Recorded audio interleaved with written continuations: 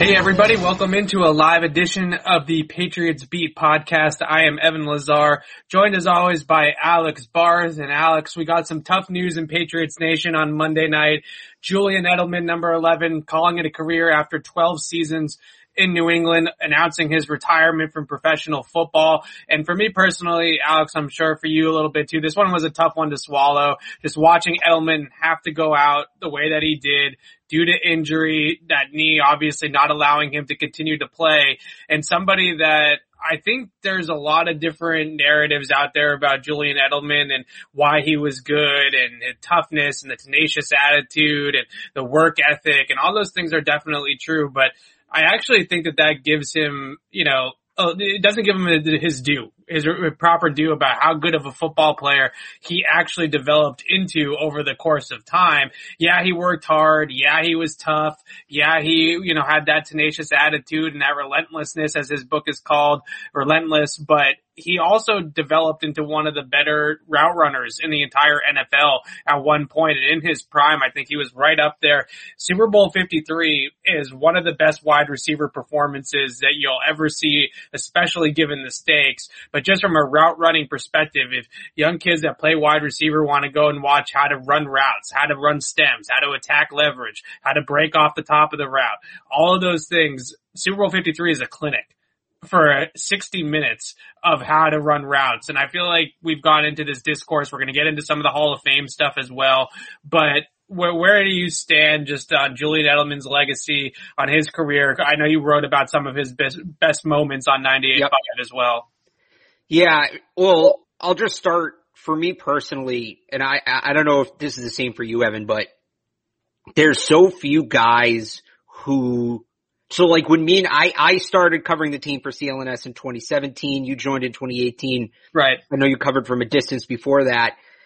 There was a lot of roster turnover around that point, especially, in terms of star players. There were a number of guys who kind of made their way out, and there weren't a lot of guys who I rooted for. I don't want to say as a fan, because I still consider myself a fan, but guys who I rooted for before I started covering the team seriously, and then guys who I actually got to cover. And Julian Edelman for me, because everybody who watches the show, regulars who watch the show know this, I was and am a huge Drew Bledsoe fan. So when Julian Edelman shows up in 2009 wearing number 11 and returns a punt for a touchdown in his first ever preseason game, I was sold. So for me to root, I was rooting for him when I was 14, and then I covered him in the Super Bowl at 25. Right.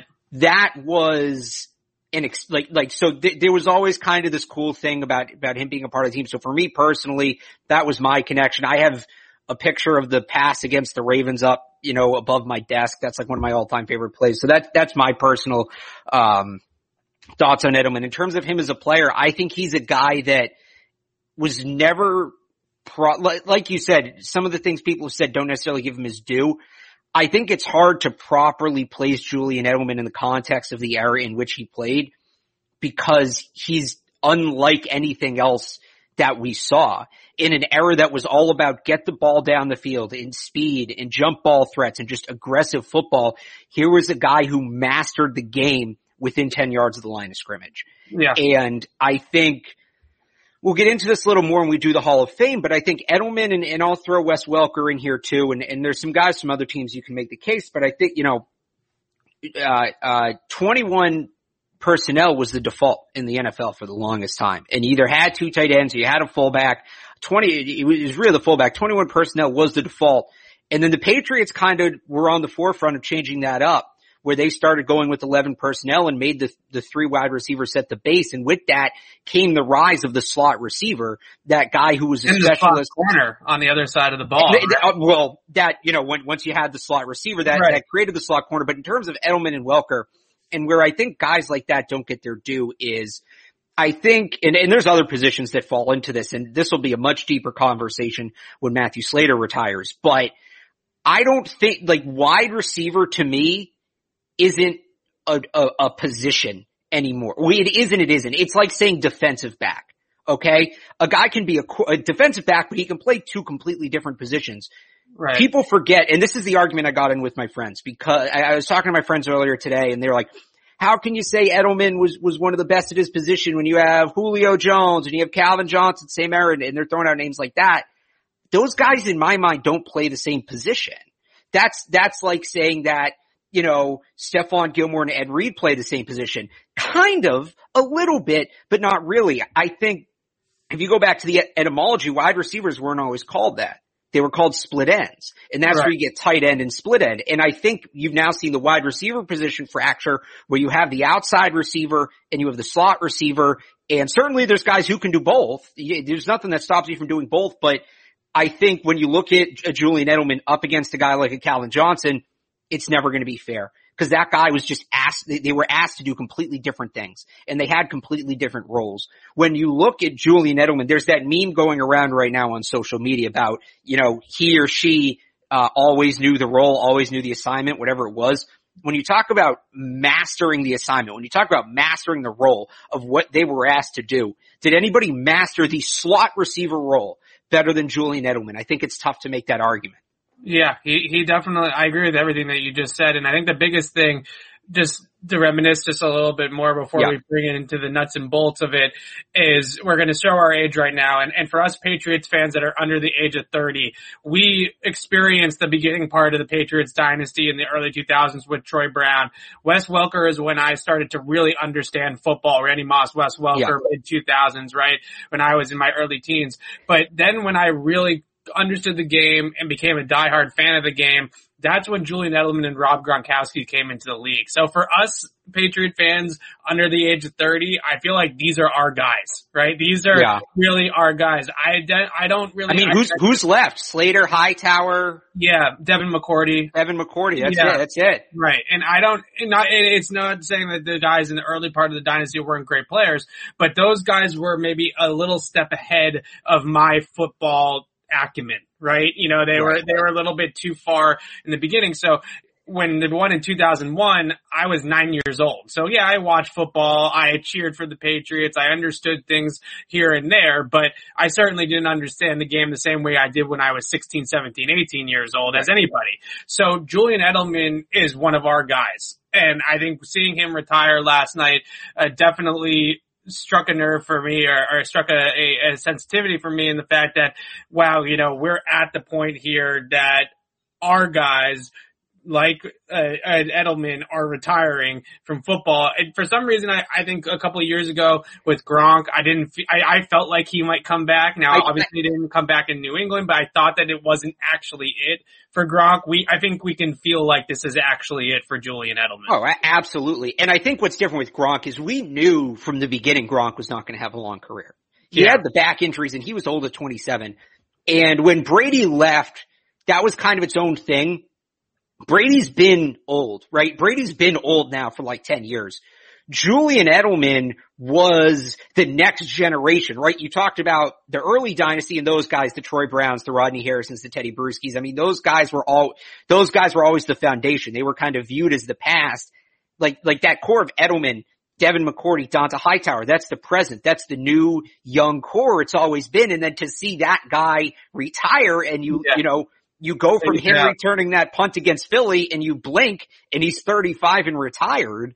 It hits. Like, I know what you're saying by that. Again, it's not the same with Brady because he's his own thing. But this is really, I mean, who else from Dynasty 2.0? This is the first big retirement, right?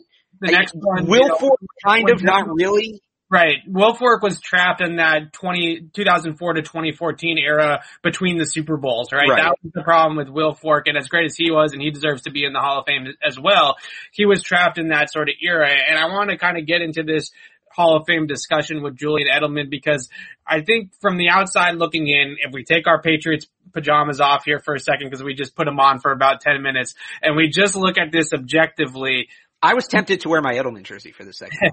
That would have been fine with me. He clearly does not have the counting stats or the efficiency metrics to get into the Hall of Fame, right? He's not, you put his numbers up against guys that are in this next iteration of Hall of Famers, Calvin Johnson, eventually a guy like a Julio Jones, right? T.O. and Randy Moss just went in recent years. He doesn't have anywhere close to the numbers that those guys have. And then you also look at some of the advanced metrics or the fancy efficiency stats. I texted you Aaron Schatz's tweet about his DYAR, DVOA, and all that kind of stuff. Never a top 20 player in either metric. But for some reason, it doesn't feel like that matters, right? Because when you watch Julian Edelman play football, he encapsulates, and Bill Belichick, I thought, really summed this up extremely well in his statement following Edelman's announcement that he was going to retire, was not only was he all out on every single play, not only did he rise to the occasion in the biggest moments, but he also did so many different things on a football field, right? From playing defense early on in his career. Field the Eights put out a tweet yesterday of Julian Edelman locking down Anquan Bolden as a slot corner early on in his career, to returning kicks and punts, to covering kicks and punts, to playing in the slot. And at what point do we kind of give credit as well to obviously the playoff metrics, second most all time in playoff receptions behind only Jerry Rice? There's the fact that we're discussing it and the fact that it's such a hot button topic and such a volatile topic means that he's in the conversation, right? You know, that means people are talking about it. Now the question really is he a deserving Hall of Famer, or is he Teddy Bruschi? Right? Is he Willie McGinnis, who are great football players as well, but maybe mean more to the history of the Patriots than they necessarily mean to the history of the National Football League and of pro football. So I'll go back to that spiel I gave before. There's a couple elements here. Part of it is the positions, right? Yes, when you compare Julian Edelman to Julio Jones, to Calvin Johnson, he doesn't compare, but that's not the comparison. They're different positions. And part of this goes to the whole process is flawed. And it seems especially flawed when it comes to wide receivers. Everybody knows about Lynn Swann. The one that bites me is that, remember, they put Marvin Harrison in before Terrell Owens.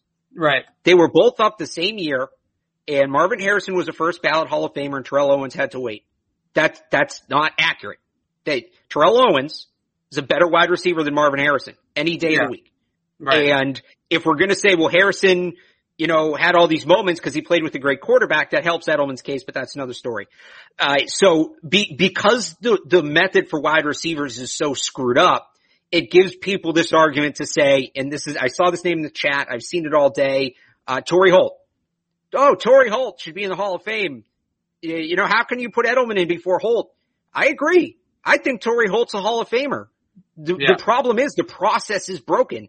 Saying Julian Edelman should be in, I don't think, it can go hand in hand with there are other guys who are deserving. Stanley Morgan, another Patriot, the all-time leader in yards per reception, Evan. 6 seasons of over 20 yards per catch. That's a Hall of Famer, certainly. Is that not a Hall of Fame resume? There's an extreme log jam at wide receiver right now to get into Canton. It's not even a log jam. They just won't acknowledge it. The Hall won't do anything about it. On top of that, and this is where the position comes in, the Hall has dragged their heels immensely in recognizing evolutions to the game when it comes to positions and specialized positions, right? Gary Anderson was the all-time leading scorer. No, Morton was the all-time leading scorer for 6 years. Did not get in. Scored more points than anybody else in the NFL because he was a kicker. Ray Guy, without an argument, was the best punter in the history of the NFL. It took him decades to get in. We're going to have this conversation again with Matthew Slater in a couple of years. The big one for me is coming next year, because next year Devin Hester is eligible. Yeah. And I do not know how it's supposedly, they call it the greatest team ever assembled, right? Is what some people call the Hall of Fame. I don't think you can have the greatest team ever assembled without Devin Hester. I don't believe that. And the Hall's going to come to a crossroads, and Hester's the start, but basically there's a ton of these specialized position guys who are going to come up, who are great players in their roles and change to the game. And that's what I think the Hall of Fame is about. It's did you change the game?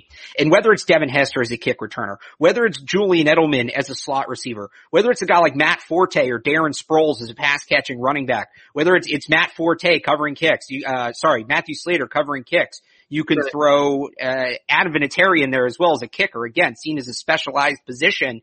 It's not 1960 anymore. Okay. It's not just 22 different positions and that's what it is. There's depth to it now. And the Hall needs to recognize that or they're going to leave a bunch of talented players off. So again, does Edelman have the numbers compared to the conventional wide receiver? What people would tell you in 1970 and 1980 as a wide receiver? No, but you're not comparing him to the players who played the same position. You need to compare him to the rest of the slot receivers, right? And in that case, I think he should be in. I think Welker should be in too in that case, but I think Edelman should be in. If not, if it's just about raw stats and it's only about the prime positions, then let's call it the Fantasy Football Hall of Fame. Then let's not put individual defenses in, right? Don't put Ray Lewis and Ed Reed in. Just put the 2000 Ravens in. Nobody cares about individual the defensive Fantasy players, Football right? Hall of Fame is really good though, because I think what happens, and no slight on the, actually, you know what? This is a slight to people that vote on the Hall of Fame. They pull up the Pro Football Reference page. They look and see where they rank all time in career numbers and how many All-Pro teams have they made, how many Pro Bowl teams have they made, and that's what they base it off of. You know, on PFR in the top right corner, they have a little bio with all the awards and accolades that a player has earned.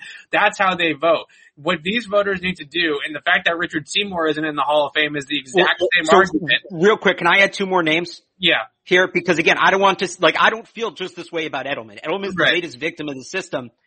Both happen to be former Patriots. Vince Wilfork is another guy.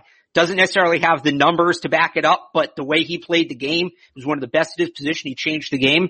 And Larry Centers, who was the first ever back to catch 100 passes, did it twice. Nobody else did it for another 6 years. When he retired, he still is actually the all-time leader in catches by a running back. He was top 10 in catches all time. Just changed the game. Monumentally changed the game of football. That's the kind of person who should be in. But again, these niche positions, fullback, the Hall's not going to consider. Yeah, and he has comparable receiving numbers to Marshall Faulk, Evan. Yeah. But there was an F instead of an H in front of the B in his position. Okay, well, we can save the Larry Sanders podcast for Centers. I said Centers, all right? All right. I said Sanders, okay. No, we can save the Larry Sanders podcast for another. The point being, if you don't play corner, safety, linebacker, wide receiver, quarterback, the Hall doesn't care. And that's a problem. Because there's other players too. Guess what? We're going to take a second to shout out our friends at betonline.ag. BetOnline, the fastest and easiest way to bet on all your sports action. Football might be over, but NBA, college basketball, and the NHL are in full swing. BetOnline even covers awards, TV shows, and reality TV. Real-time updated odds and props and almost anything you can imagine. BetOnline has you covered for all the news, scores, and odds. It's the best way to place your bets, and it's free to sign up. Head to the website or use your mobile device to sign up today. Receive your 50% welcome bonus on your first deposit. BetOnline, your online sportsbook experts. Don't sit on the sidelines anymore. Get in on the action. Don't forget to use that promo code CLNS50 to receive a 50% welcome bonus with your first deposit. I just think that what you said about it being the Fantasy Football Hall of Fame is a really good point, because what these voters need to do, and I think the reason why we're so passionate about it is because Patriots players tend to be a little bit more team oriented in terms of the dynasty, right? A lot of these guys don't have the raw counting stats to get in because they have a lot of different mouths to feed, or they played a position like Vince Wilfork or Richard Seymour that wasn't eating up stats, right? Richard Seymour didn't eat up sacks in his career, and that's why he's had a tough time getting in. But in terms of their impact on the team, and if you actually turn on the tape and watch the football games and watch what these guys did and see how they centered the scheme around a lot of these people, all of us that have watched Julian Edelman play know that he was the straw that stirred the drink in New England in the offense. Gronk was the big play guy. Gronk was the number one target most of the time when he was healthy, but Julian Edelman was the chains mover. Julian Edelman was the between the numbers scrapper. And there was something to be said for how important that role was in their offense, from Welker to Brown to Branch to Edelman eventually, right? And these raw numbers, it gets so just caught up in what the calculator says or what the spreadsheet says. Watch the games and see how these players actually impact the game that's being played on the field. Because I can tell you right now that you can let every single, Torrey Holt into the Hall of Fame, And I will tell you, when a big game came around and it was the AFC Championship game or it was the Super Bowl, defensive coordinators had just as much trouble sleeping over Julian Edelman as they did Torrey Holt, because Julian Edelman, they knew was going to show up in that big game, right? They knew that he was going to be a problem against them.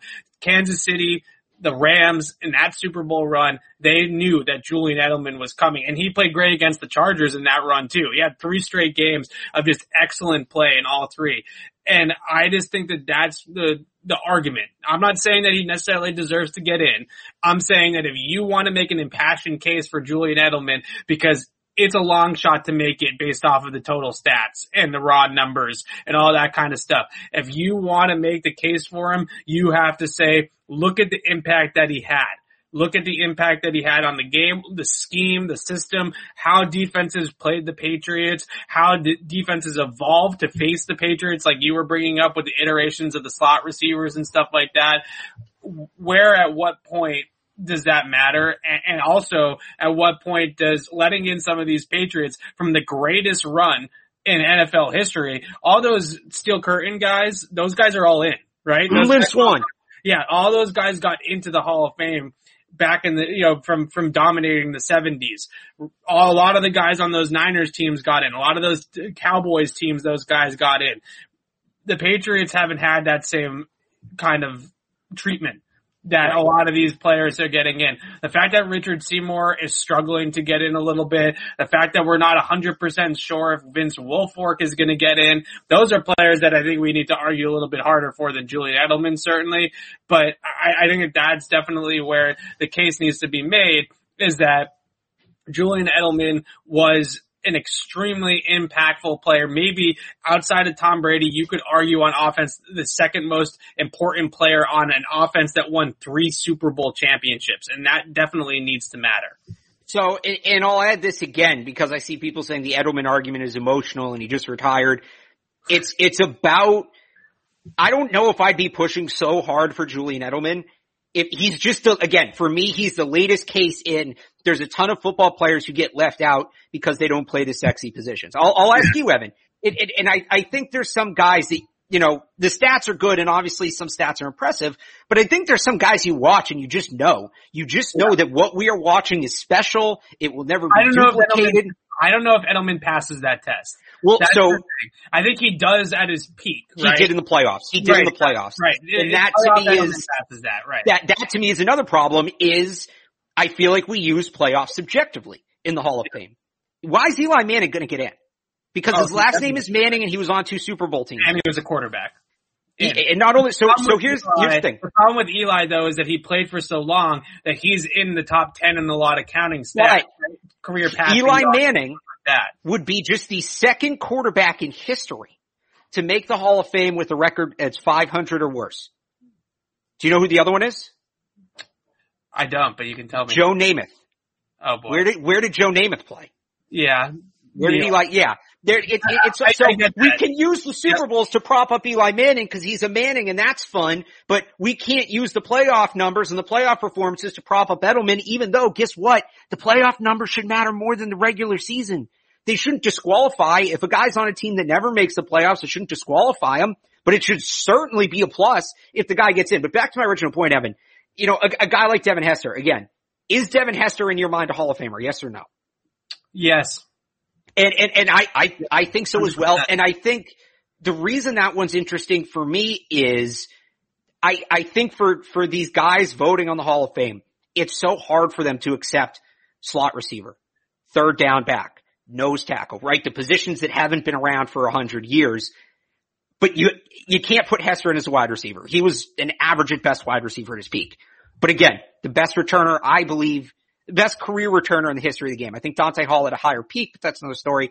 Devin Hester's kickoff return to start the Super Bowl was iconic moment of that Super Bowl, and Peyton Manning won the Super Bowl for the first time in that game. And people, I think, still remember the Devin Hester kickoff return more. Right. So here is my point. I think that it's going to be a lot easier for some of these guys, some of these olds, as we like to call them, to swallow, okay, we can put a kick returner in. Kick returner but the hope is then, okay, if a kick returner's in, kick coverage. And then you get into Matthew Slater, and then you can get into the third down backs and the wide receivers. So it's not, again, this conversation's bigger than Edelman, I believe. It's about the Hall of Fame needs to finally recognize that there's more positions than the ones you see in your fantasy football lineup. That's I think the two biggest things that we have to get over here is that the biggest thing to me with the Hall of Fame voting that drives me absolutely nuts is that we vote off of statistics and off of accolades. How many Pro Bowls did they make? How many All-Pro teams did they make? Did they hit some arbitrary threshold in career receiving yards or something like that? And all of these things to me are just infuriating because any football coach can tell you who is a better player, this guy versus that guy. And that's what we should be voting on, right? To me, it's a more impactful player. Who is a harder guy to block? Who is the harder guy to scheme against? Who is the harder guy to game plan for, right? That's the arguments that we should be having, not this guy has 8,000 receiving yards and the next guy has 7,000 receiving yards. That right. Doesn't make any sense to me. To me, it's Julian Edelman is not a Hall of Famer by the current standards, but the caveat to that is I don't believe the current standards of Hall of Fame voting reflect the modern game. And that's the problem. Yeah, I agree with all that. Larry Center should be in one more time. Larry Center's podcast. Well, let's take some questions. If you have some questions. Wait. I wanted to do one more Edelman thing here real quick. Okay, go ahead. Because we were texting about this and there, a lot of question about who's next. Yes. And I want to address that yet. I want to address the Gunnar Olszewski in the room. Do it. Let's do it.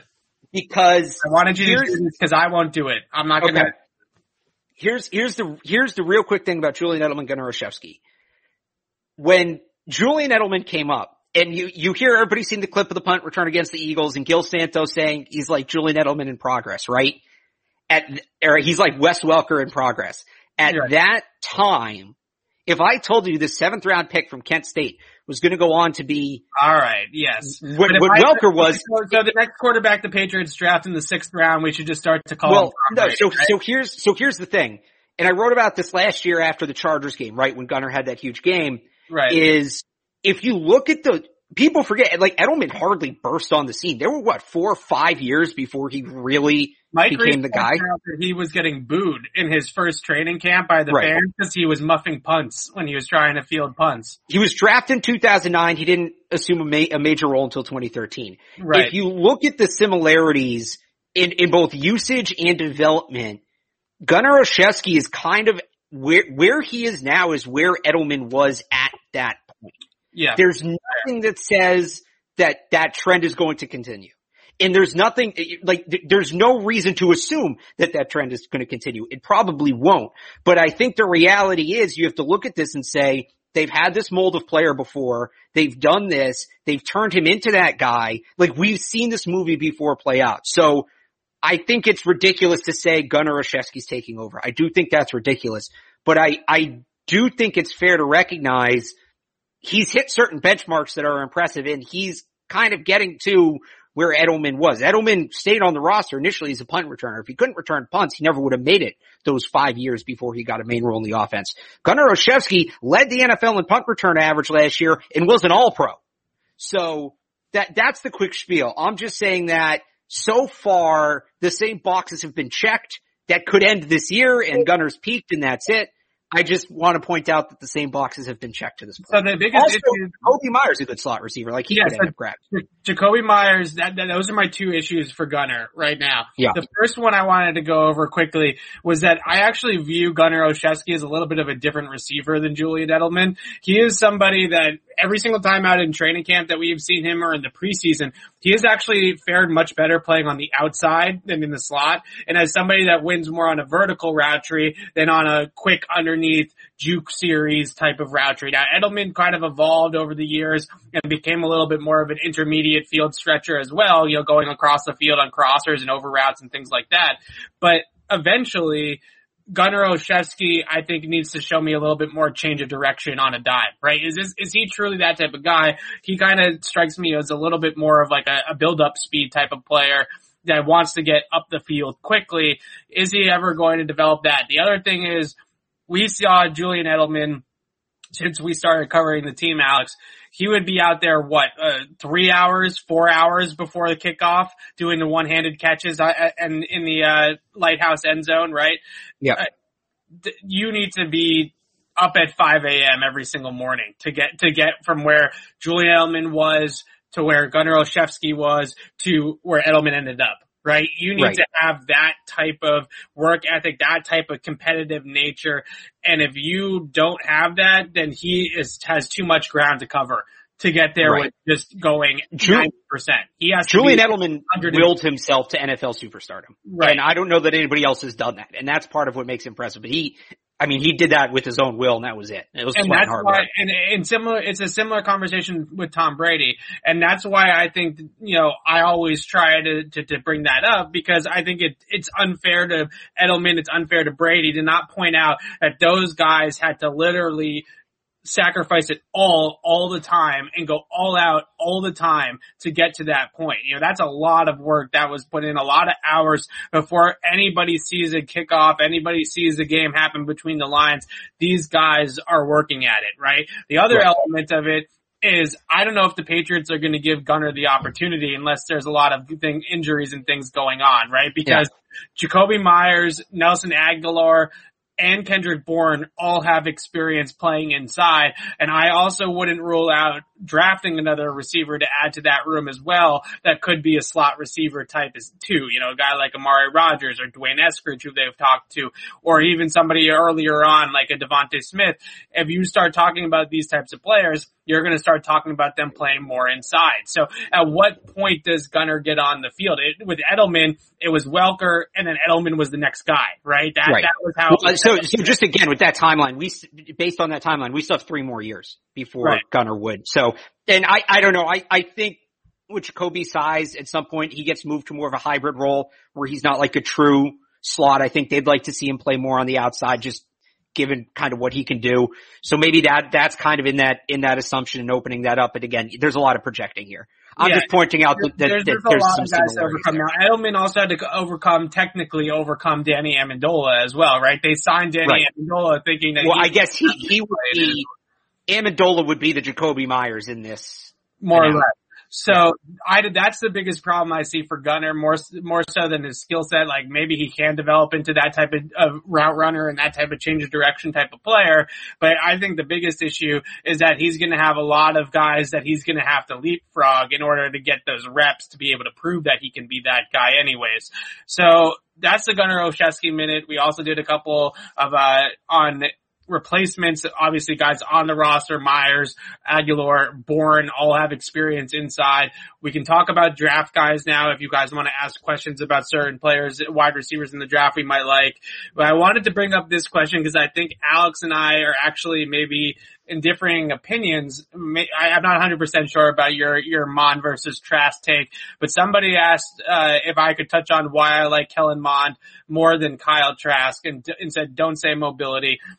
That is a big reason why, right? The fact that Kyle Trask is a literal statue in the pocket has to play a little bit of a role in this conversation. But I think with Kellen Mond versus Trask in particular, those two guys going head to head, the biggest two differences that I see with Kellen Mond that make me like him more than Kyle Trask. The first one is the arm talent, right? I think he has a much better arm, much liver arm, can throw on the move, can throw outside of structure, can make throws all over the football field a lot easier than Kyle Trask. The other thing is decision making. Kellen Mond was a very good decision maker for the most part, took care of the football. Kyle Trask, he needs to be a smarter passer and needs to be safer with the football to reach his ceiling because he's going to have to be more of that game manager type of quarterback in the NFL. And right now he does throw, I would say, 1 to 2 passes a game that are head scratchers, throwing into safety rotations, throwing into leverage where they're really interceptable passes.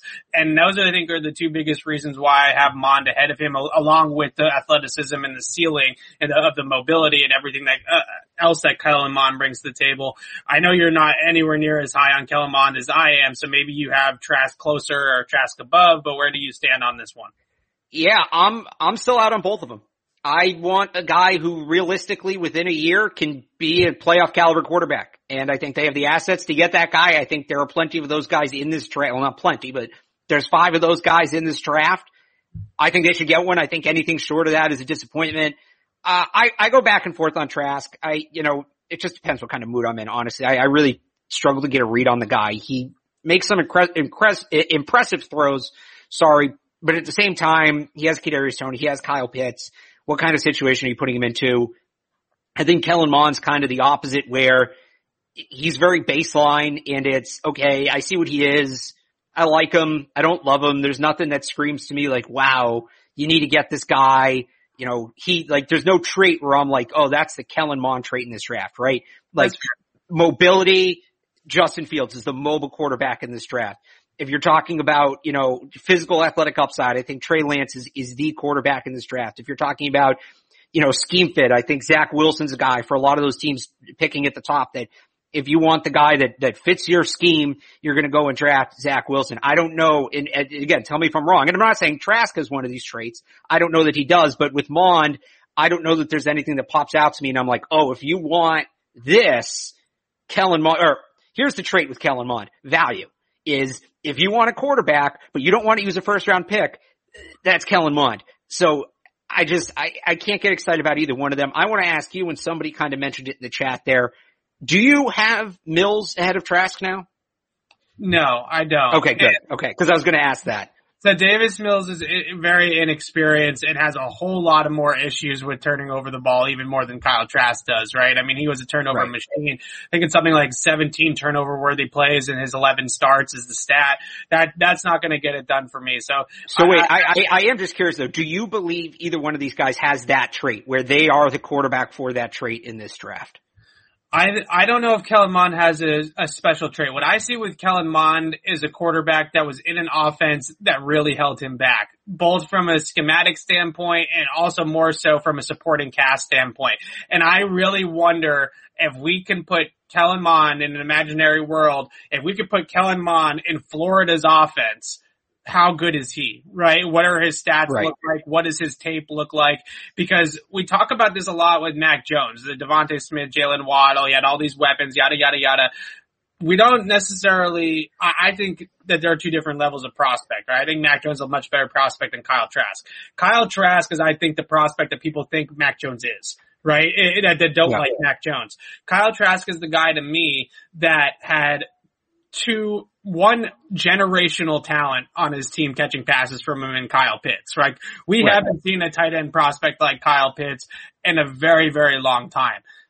And he had Kadarius Toney. And he had the underclassman who I'm blanking on right now, who's a really good wide receiver too. And Grimes, right? Yeah, Grimes. So those 3 guys are all going to be NFL players, and Kadarius Toney and Kyle Pitts might both be first round picks. So we talk a lot about this with Alabama. Kyle Trask's stats, the 40 touchdowns, all this, I completely throw it out. Because you watch him play on tape, he is a guy that is putting the ball generally in good areas for Kyle Pitts, and Kyle Pitts is mossing people left and right. How much credit are we really going to give to the quarterback in that case? Kadarius Toney, right? He's throwing the ball underneath the defense. Kadarius Toney is taking a throw behind the line of scrimmage and turning it into a 40-yard game, right? How much is that really on the quarterback? I think, again, people that knock Mac Jones for supporting cast, they're really thinking of Kyle Trask. He's the guy that really benefited the most from all of those types of things. So I think that's why I'm concerned about Kyle Trask, is because I don't think that he does anything spectacular outside of the scheme, outside of structure, on top of the fact that he brings to the table, right? Whereas I see a little bit more with that ability with Kellen Mond to maybe do some of those things. So that's a big thing for me in terms of Mond over Trask. We talk a little bit about Mills as well. I think the concern that you have with Mills is I compared him to Jarrett Stidham because I think his tape is really similar to Jarrett Stidham tape at Auburn. I can sequence together 10 throws right now of Davis Mills in my file on my computer of great throws that Davis Mills has made. I can also sequence together 10 interceptions from Davis Mills, or 10 boneheaded decisions, or 10 just awful throws that he has made. So he's either great or he's terrible. There's just no in between with him. And some team is going to sell themselves on the great and being able to, refine him to consistency, right? To be somewhere in the middle where he's a more consistent player. But he has never been that at Stanford, and I have concerns that he's ever going to be that in the NFL. So for those reasons, I'm out on him until about the third or the fourth round. I think a team's going to take him in the second round though, because I think that he looks like an NFL quarterback, and we don't have to get into all of that right now. But I think that he has the arm, he has the stature in the pocket, the poise in the pocket at times, but he is somebody that's either fantastic and on his game or awful. And the UCLA game is really a great example of that, because that's the tape that everybody tells you to watch to fall in love with Davis Mills. He threw 3 picks and a pick 6, but he also threw for 400 yards, right? And that's the Davis Mills experience in a nutshell. Yeah, no, I'd agree. I think with all these guys, and it goes back to, remember when they were all making those throws, like the rollout, off shoulder, turn back around? Yeah. Like, I think people forget that, we say, oh, a prospect sucks. Like, to be a D1 college quarterback, you have to be so freaking good at football. Yeah. Like, so good. And these guys all have immense physical skills. Ian Book, and I trash on Ian Book all the time, right? Ian Book's gonna go to the park where a bunch of people are playing football and just throw touchdowns every single time. Right? Ian Book could go up to Cannon and probably dominate. But the point is, so what you can't just look at, oh, look at this throw. Oh, look at this move. Like, that's the Aaron Dobson rule. That's what I learned at a young age, that you cannot judge a prospect off one play, because Aaron Dobson, made a catch where, like, he went back here, right? You can't judge a prospect like that, because all these guys from a base level are so supremely talented. You have to look at who's doing it consistently, and then who has what it takes between the ears to allow themselves to develop. And that's a guy, like, I think all 5 of those top quarterbacks fit into that mold, right? Not only are they supremely talented at throwing the football, they're consistently talented, and you can tell the mental makeup is there. And that includes Justin Fields. I know there's been some questions about that. We're going to get into Justin Fields in a second. Right. Yeah. So the point being, when you go to that next tier, a lot of it becomes about consistency. And yes, you can find 1 for 1 a play that David Mills made and a play that Trevor Lawrence made and say, oh, look, they're the same throw. The difference is Trevor Lawrence is going to make that throw 100 times. David Mills maybe only made it 5. And that's, when you're evaluating quarterbacks, that's what it comes down to. It's not who can make the throw. Odds are they can all make the throw. It's who can make the throw every single time they need to do it. That's where the question is. There was a question there about ranking the slot receivers in the draft. Okay. Sounded a little fun. Okay, let's wrap up these quarterback questions. Okay. Oh, we got another quarterback one? All right. Yeah, so the Patriots, 3 teams, as Jeffrey says here, the Patriots, the Falcons, the 49ers are going to be at Justin Fields' second pro day. I believe it's next week. Justin Fields' first pro day, the Patriots sent Elliott Wolf, one of their top scout consultants, to the pro day. Bill Belichick and Josh McDaniels were watching Mac Jones at Alabama that day. So the Pats are going to come back and watch Justin Fields on the second day. We'll see if Bill himself is there, or if they send another Elliott Wolf type or something like that, or if McDaniels himself is there. But I think today Mel Kiper also released his mock draft and had 4.0 or whatever it was, and had the Patriots trading up to 10 to take Justin Fields. So there is a lot of chatter, and we'll see if it all ends up happening, but there's a lot of chatter that Justin Fields might be the quarterback that slides a little bit in this draft. And I don't know if there's a lot of discourse to get into with that, right? Obviously, that I don't think we necessarily need to talk about. But in terms of what do we make of the Patriots going to Justin Fields' pro day? We did hear those Daniel Jeremiah reports that the Patriots were rumored to be high on Justin Fields as well. If Bill Belichick somehow comes away from this draft with the second best quarterback in the draft, because all the other teams talking themselves into some bogus about Justin Fields not getting off his first read or something like that, then let's throw a party. You know what I mean? Because it's just absolutely ridiculous that one of the most accurate downfield throwers in this draft, one of the most athletic and physically talented throwers in this draft, is going to fall to 10 because Zach Wilson and Mac Jones are going to go ahead of him. It's blasphemy. It's absolute blasphemy. And I had somebody tweet at me, I think last week, and ask, why don't me and you like Justin Fields? And I was, what do you mean? We never talk about him. And the reason we never talk about Justin Fields is because we thought he'd be the second player off the board, right? We always said we're assuming Lance and Jones. That was the working assumption for months. I mean, we've talked about this a little bit. Justin Fields, tremendously talented player. the prototype is a little bit of a square peg in a round hole for the Patriots offense.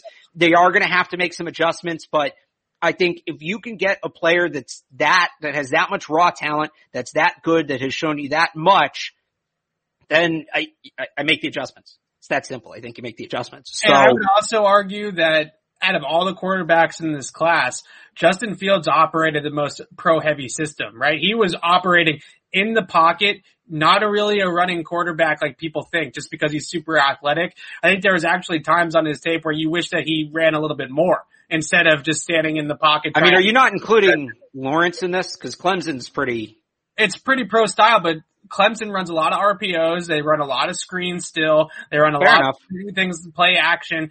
Justin Fields didn't get a lot of aid from the scheme at all. He was reading full field progressions, option routes where they're breaking at 10, 12 yards and making options based off the coverage, right? He's reading a whole lot of stuff.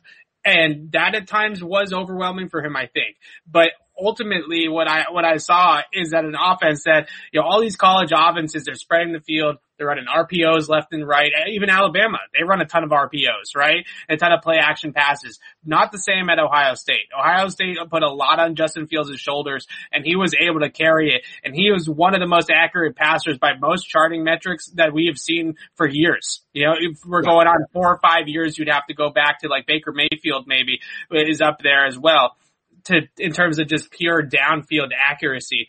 And the fact that we are talking about him falling to the Patriots and the Patriots not having to trade up to 4 to even get him, right? Because they might not even have to is, it's just crazy to me. And I think that's good for the Patriots if that ends up happening. If all these teams end up passing on him, then good for the Patriots. But in other drafts, I mean, Justin Fields is a better prospect than Kyler Murray was.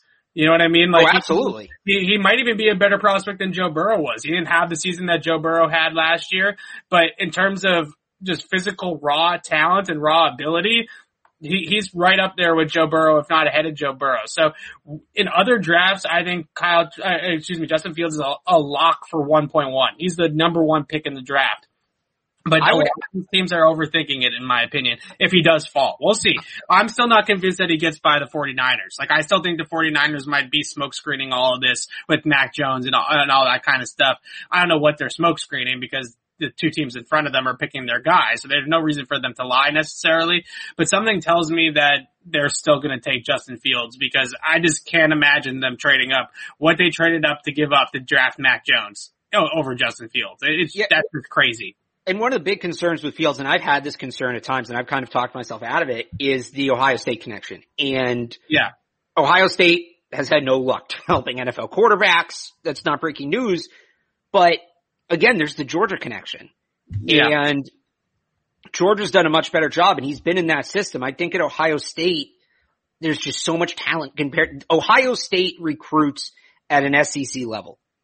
Whereas the rest of the Big Ten recruits at a Big Ten level, and there's a talent gap there, I think. Yeah. But he had the experience at Georgia and all of that. Again, if they can get him, I think he's the second most talented quarterback. I think he's the third best fit for the Patriots. Yeah. I still like Trey Lance a little bit better for the Patriots because I think he fits in so perfectly for what they are doing right now. And I think it's seamless. I think you have to take a little bit of a detour if you go with Fields, which is always scary, but they're really close. And in terms of pure talent, I actually think Fields is better. If they end up with him, they did fine. They as long as they don't draft Marco Wilson or Ian Book, they got an A. They'll be throwing rockets up the seams to Hunter Henry and Jonnu Smith in no time if they draft Justin Fields. They'll have to become a little bit more vertical based, certainly, and they'll have to play into the fact schematically that he might hold the ball a little bit longer than what they're used to, right? But in terms of the things that he can do, he actually unlocks almost in a way more stuff for them to do because he's so physically talented that they'll be able to figure that out. So you wanted to rank this question. I think this could be fun. So this can be fun. A question that I have right off the bat before we get into it is, does Jalen Waddle and Devontae Smith count? Because I think let's just do pure, like straight up Edelman replacement slot receivers. Okay. All right. So if we're going just pure slot guys. So hang on. I have the NFL mock draft database consensus big board here. I can share this. We can try to get to the top 5-ish, right? So So I don't know if we can move things around, but so here's all the receivers. Okay, we can pull this up. There we go. So this is the consensus order. I guess let's do the top 3 guys out because like those guys are special talents. They're kind of their own thing, right? Damon's not really a slot guy either. He's a Z. He's definitely a Z, but I would say that he can run more routes on the outside than the pure slot guys, right? You know, he's somebody that can kind of move around the formation. Kadarius Toney at number 1 feels right. I think there is a case for Elijah Moore, but I think Kadarius Toney, he is a little bit raw in terms of his route running ability, but he's so good with the ball in his hands that I think that he's a running back with the ball in his hands, right? Great contact balance, great vision, elusiveness, explosiveness, all those types of things. So I would agree with Toney as the number 1 pure slot. This guy's going to play in the slot 75-80% of the time. Yep, and I would agree with you as well. So then Terrace Marshall, very much not a slot receiver. No. So this is where it gets interesting because you have a bunch of guys right here that I think are interchangeable depending on, what teams like. So everybody loves Rondale Moore. I have a lot of hesitancies with Rondale Moore. If you're going to take Rondale Moore in the top 50, only playing 7 games in the last 2 years, you are putting a lot of stock in him being able to stay healthy. And he has not proven that he can stay healthy at any point. So I would put Elijah Moore and I would put Amari Rodgers ahead of Rondale Moore because I'm more confident in those guys staying on the field and producing for me than Rondale Moore, as great of an athlete and player as Rondale Moore has been. So I would go Kadarius Toney, Elijah Moore, Amari Rodgers, Rondale Moore, Dwayne Eskridge. So those are my top 5 slot guys. I would make a couple adjustments. With Elijah Moore, I have some questions about his maturity. The Egg Bowl, the 2019 Egg Bowl. I don't know if you know what I'm referring to, Evan. I don't. But okay, so the Egg Bowl is the biggest game of the year. Ole Miss versus Mississippi State, biggest game of the year for each team. And Ole Miss pulls off this incredible comeback. They drive down the field. They score what should have been the game time touchdown today with 4 seconds to go. It actually was Elijah Moore who scored a touchdown. He then celebrates by getting down all fours and lifting his leg like he's big dog. That. Okay. And penalty knocks the extra point back. They miss it, and Ole Miss loses by 1. When I look at that, if we're talking about them in reference to the Patriots, I can't imagine Bill Belichick sees that and says, I'm going to draft this guy. They have a notoriously small draft board. They're looking for reasons to remove guys. So that's where, I mean, to me, the reason I think it's important to talk about stuff like that is I agree that that's how they think. But most importantly, I think the Patriots are going to see Kadarius Toney. They're going to see Elijah Moore. And those guys are probably going to go either end of the first round, beginning of the second round, and they're going to say, we're just going to take Dwayne Eskridge at 96, right? We're just going to take Amari Rodgers. We're going to take Amari Rodgers at 60. We're going to trade back from 46, get a couple of picks, maybe trade a pick into next year or something like that. And then we're going to get Amari Rodgers at 60, who we view as the same type of player as Kadarius Toney or as Elijah Moore. And we actually like his fit in the Patriot way and the culture and all those types of things a little bit better. And I can't necessarily disagree with that, right? I think that both those guys, Eskridge is a 4-down player. He's a Edelman. He's a guy that played receiver, played a little bit of corner, returns kicks, covers kicks. He does everything, right? He can be a guy that can be on like 5 or 6 different special teams units for you, as well as play slot receiver. That's their type of guy. They're going to see that as a huge value over a guy like an Elijah Moore, who might be a little bit more of a polished receiver, but isn't going to bring the rest of that package to the table. So that's the Patriot way in terms of the draft, is you take your Elijah Moore at 31. We're going to take our Dwayne Eskridge at 85, as they have him ranked here, and we're going to call it a day. That's the Patriots right there. I do have to bring up Jalen Darden, though. And I know you don't like the size, but again, this is a guy who... I like it better than Tutu Atwell's size. He's 155 pounds. So. Right, exactly. We talked about the hard work with Edelman, right? Jalen Darden's a guy who wasn't a highly touted high school recruit. Didn't get the Power 5 offers, goes to North Texas, and has just, by all accounts, everybody down there just grinded and put in all of the work behind the scenes to get himself to this point. He's a guy who on the field loves contact, is not afraid of contact, is not afraid to be hit, will fight through contact, knows how to make people miss. I think he's got the mental makeup. Both in terms of the football mental makeup and the personal mental makeup. He's very slippery. He's very elusive. He can create after the catch.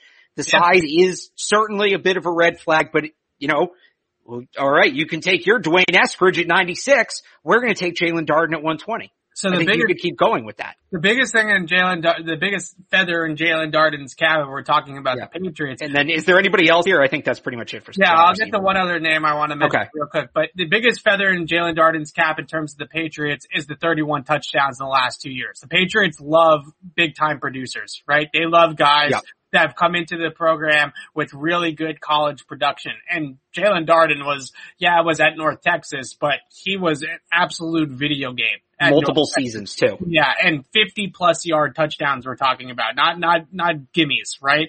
He was an absolute Madden simulation at North Texas. And that's definitely something he looked like moving at a different speed than everybody else. My concerns with him, like I talked about last show, are that I don't know how much of a downfield receiver he's really going to end up being in the NFL. He might be more of like a Tavon Austin, right? Where he's kind of just a gadget player. You're throwing him the ball behind the line of scrimmage. You're passing it off to him in a reverse or a jet sweep. You're scheming him open, screen passes, things like that. How much of the downfield route running when he gets into physical press man coverage in the league is going to translate? That's going to be his sort of speed bump to overcome. Right. That's going to be the hurdle for him.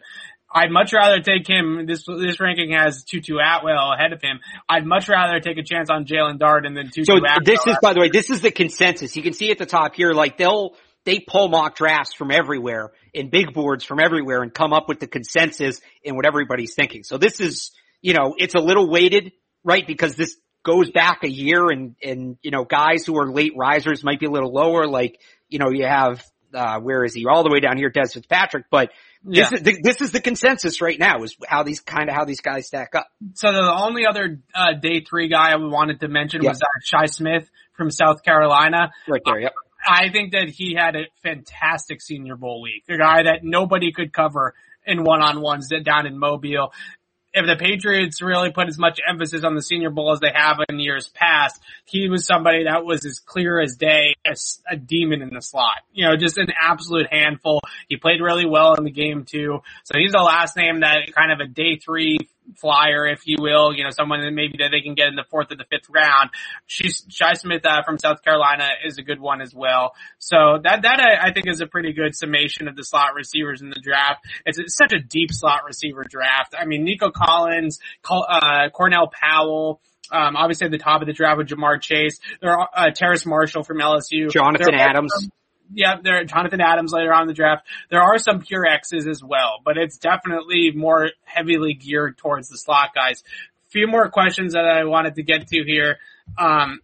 Somebody asking about next year's quarterback class, and I don't want to talk about next year's quarterback class yet because I want to make a point to mention we cannot properly forecast next year's quarterback class until the fall season because so many guys in recent memory, Zach Wilson, Joe Burrow, Kyler Murray, Baker Mayfield, go right on down the line of players that Mac Jones, even to a degree, were projected 3rd round picks, 4th round picks. We don't really like this guy, athlete, but not a quarterback. All these types of things being thrown out the year before. They go out, they win the Heisman Trophy the next season in the fall, and the narrative completely shifts on that player. So I have a really tough time of projecting 2022 quarterbacks right now because I have the big board up there, the consensus big board. We can put it up, but I'm just saying from a analysis standpoint to me, like we don't know. I really like Spencer Rattler. I think he's going to be a good player too. I think Desmond Ridder is a really interesting prospect as well. And just looking through this board, there's a couple guys like Carson Strong maybe could have a big year. I know that there's some love for him. Tanner Morgan, Minnesota, maybe could have. Derek King, Michael Penix I think could be a really good player. He tore his ACL last year, so it's going to be really interesting to see how he bounces back. But yeah, you're right. The quarterback board develops so bizarrely and very so late. suddenly. It's a very late developing board. Usually we can project other positions at this point of who's going to be sort of the Chase Young, who's going to be the Micah Parsons, right? You know, who's going to be that guy. Like we knew Micah Parsons was going to be a top 15 pick a year ago, right? We didn't need the fall season to find that out. But I still think with quarterbacks, there's so much development that goes on during games that we're not there yet to be able to say, is this a good quarterback class coming up? Is it a bad quarterback class? If you need convincing, let's go back a year. You had Trevor Lawrence was the 1-1. We all knew that. Justin Fields was a top 5. Beyond that, I don't think any of the other guys right now were first round consensus. Mac Jones certainly wasn't. I think Trey Lance was relatively out of left field. Zach Wilson, you know, came on this year. He certainly wasn't a guy that people were talking about. Yeah. And then you go further down. I mean, there was a time when Shane Buechele was going to be a first round pick. Right. And he's going to be maybe day 3. So it just changes so much. It changes so much, and you just have to look, maybe nobody does develop and next year's a bum class, but that would be an oddity. That would be a rarity if it does. You just kind of have to assume that somebody somewhere is going to develop. Yeah. So that's my rant about the quarterbacks, is that I just sort of feel like we always do this and we say, I've seen it all of our podcasts, all of our chats. People are constantly like, well, next year's quarterback class sucks. We don't know that yet. Right. We really don't know that yet. Sam Howell, Desmond Ridder. I think Sam Howell's going to fall, by the way. I don't think Sam Howell ends up being QB1 next year. But all those guys are good prospects right now. Let's see how they play in the fall before we start stacking all of these players. If you want names to watch, to sound smart and talk to your friends, Desmond Riddler from Cincinnati is certainly one. Yeah, a lot of people like my guy. A lot of people like JT Daniels from Georgia on him. Tanner Morgan from Minnesota. De'Aaron King from Miami is going to be a Heisman candidate. He's an explosive, athletic quarterback, could do a ton. He's a ton of fun.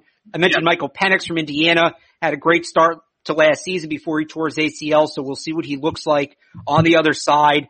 And then Talia Tagovailoa, I don't know if he's coming out next year. He might stay, but Tua's brother at Maryland could be in the class next year. Some of those guys, I think Penix too has another year of eligibility, so he could go back. But if you want to sound smart, those are the names. Okay, so let's tackle this one last question, because somebody asked me directly why I am not willing to give N'Keal Harry one more year. And my answer to that is two things. One, how many more years do we have to give N'Keal Harry to work it out before we just decided it's not going to work here? One more, apparently. I'm not calling him a bust. I'm not trying to throw the guy under the bus. But how many more snaps, how many more games do we have to show you on tape of him not being able to create separation, of him struggling to get off coverage, for him being slow off the line of scrimmage, or his footwork being off the line of scrimmage, or at the top of the route?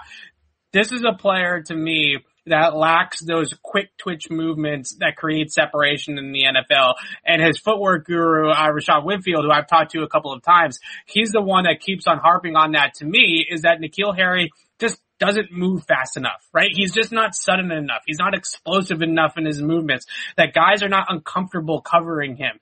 And maybe in a more vertical based scheme, maybe if they draft Justin Fields and they go up the offense and all that stuff like that, maybe he can be turned into a jump ball specialist. Maybe he could turn into a red zone threat in that sort, kind of respect. But again, I just don't think that he is ever going to develop the way the Patriots want route runners to develop. And that to me is going to be a problem. And the other thing I will say is something I mentioned on Twitter the other day, was that at this point they have Nelson Aguilar, Kendrick Bourne, Jacoby Myers, maybe another top 100 pick at wide receiver. Where are the reps? Right? Where are the reps? And they have two tight ends that they want to get on the field, obviously, as well. So he's going to be the fourth or the fifth receiver on the depth chart next year. And I just don't see the reps for him to develop as a player here. I think for both sides, the best thing is to move on. For N'Keal too, for his sake as well. And I think with the reps argument, you take that a step further. Where's the roster spot? Right. You mentioned, again, it's Aguilar, Bourne, Myers. I'll throw Gunner in there. Right. Potential draft pick. That's 5 receivers. Yeah. You're probably going to have 4 tight ends. I know you think they might be done with Izzo. I think Izzo gets another year. Dalton Keene. Thank you. Dalton Keene gets another year. that's 9. Now you're keeping 9 pass catchers. That's like 15, 20% of your roster. That's just not, you need depth at other places. They still need a third corner, right? They still need to add there. They still need depth on the offensive line. And they're going to probably have to carry 3 quarterbacks too. So. They're probably going to end up carrying 3 quarterbacks, right? I just don't know. I think if you move N'Keal Harry, again, I think he needs a change of scenery.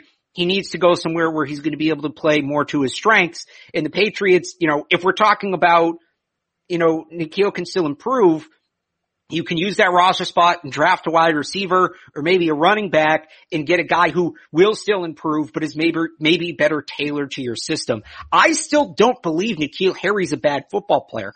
I wouldn't be shocked if he goes somewhere and catches, 40 passes for 500-600 yards and a couple touchdowns. I think he could do that. It's just at the end of the day, they're having him play to his weaknesses instead of his strengths. And that's why you're seeing what you see. And if that's going to be the case, if they're not going to let him be a bully wide receiver and throw him 50-50 balls, jump balls, fades, if they're not going to do that, there is no point to keep him on the roster. You're only hurting him and you're hurting yourself. So that's, I think, where you have to be at with Harry. With the Patriots, their wide receiver position, Jacoby Myers is the guy that works out, right? The guy that understands how to attack coverage, understands how to get open at the top of the route. That's what works out here in New England. And N'Keal Harry has never been able to show those types of things to me. He is a raw physical specimen, no doubt about it. But that's what his strength is. Go send him to Russell Wilson in Seattle. And I'm sure Russell Wilson would make him a viable downfield threat by throwing him jump balls and accurate deep balls. But unless they're going to get, like I said, maybe Justin Fields can get that out of him. Maybe Cam can get that out of him. But for the most part, I just don't see a good fit here in New England. And I think the best thing for both sides at this point is to move on. The tape improvement, it was marginal. Like there were some moments where it was better. I'd say his usage got a little bit better towards the end of last year, and they kind of using him in that Rams game on those double moves and stuff like that sort of got him on a little bit of a consistent basis, but it wasn't like all of a sudden he's getting open left and right and they're dismissing him, right? It was still a struggle for him. There's just a lot of elements of his game where they're just asking him to run a stop route, right? Just run 10 yards, 12 yards down the sideline and stop on a 2-step stop and get back to the quarterback. He takes 5 steps to do it, right? You want him to stop down in 2 steps, he takes 4. You want him to stop down in 2 steps and cut inside. He takes 3 steps and cuts on a 60-degree angle instead of a 40-degree angle. These are the things that you just watch him do every single week, and you're just like, this is not the Patriots offense. This is not how these guys roll. This is not who the productive players in the history of this scheme have been. And I just think it's better for all sides now to just write it off with N'Keal Harry. Again, it's like taking, a big physical, slower man corner and asking him to play single high deep safety. Right. If he sucks at it, it doesn't mean he's a bad player. You're just asking him to do something he's never done and he doesn't know how to do. Right. That's where I think they're at with N'Keal. Can we get one more quick question? Really quick, because I gotta get going. So really okay. There's just one about Sony Michel, and I think it is interesting because we do have the 5th-year option deadline coming up with both Michel and Isaiah Wynn, right? And that I think is on the 23rd, and it's going to be right before the draft. So those are kind of 2 of the last 3 question marks are going to be answered on that day. Is Sony going to be back? If not, I think a running back is in play in the draft, late in the draft. Yeah. Is Isaiah Wynn going to be back? If not, I think you're looking at a tackle with the 15th pick. And then that's the RFA deadline too. So it'll give us some more clarity to the J.C. Jackson and Stephon Gilmore saga and what they're doing with those 2 guys. So it's an interesting name. April 23rd, we're going to learn a lot about the future of Sony and Isaiah Wynn and J.C. Jackson and Stephon Gilmore. Absolutely. So we can talk about a lot of that more after the draft, certainly, and get into some of these roster decisions that they have coming up or had coming up that maybe will get overlooked by things that are going on in the draft. Alex and I will be back on Thursday night for another live mock draft, the penultimate live mock draft. We got 2 more that we're going to try to fit in. This one and then the next one. I think we got 3 more. 3 more? If we do one the Tuesday before the draft, we got 3 more. Okay, so 3 more. I keep on messing up the weeks. So 3 more. This week it's like nothing. Like next week is pre-draft. This week sucks. Yeah. So so 3 more live mock draft Thursday night, same stream, Patriots Press Pass YouTube channel. So hit subscribe if you like the show. It'll alert you when we go live. But until then, signing off for Alex Barth, I'm Evan Lazar. Thanks for watching, everybody, and thanks for your questions. We really appreciate it.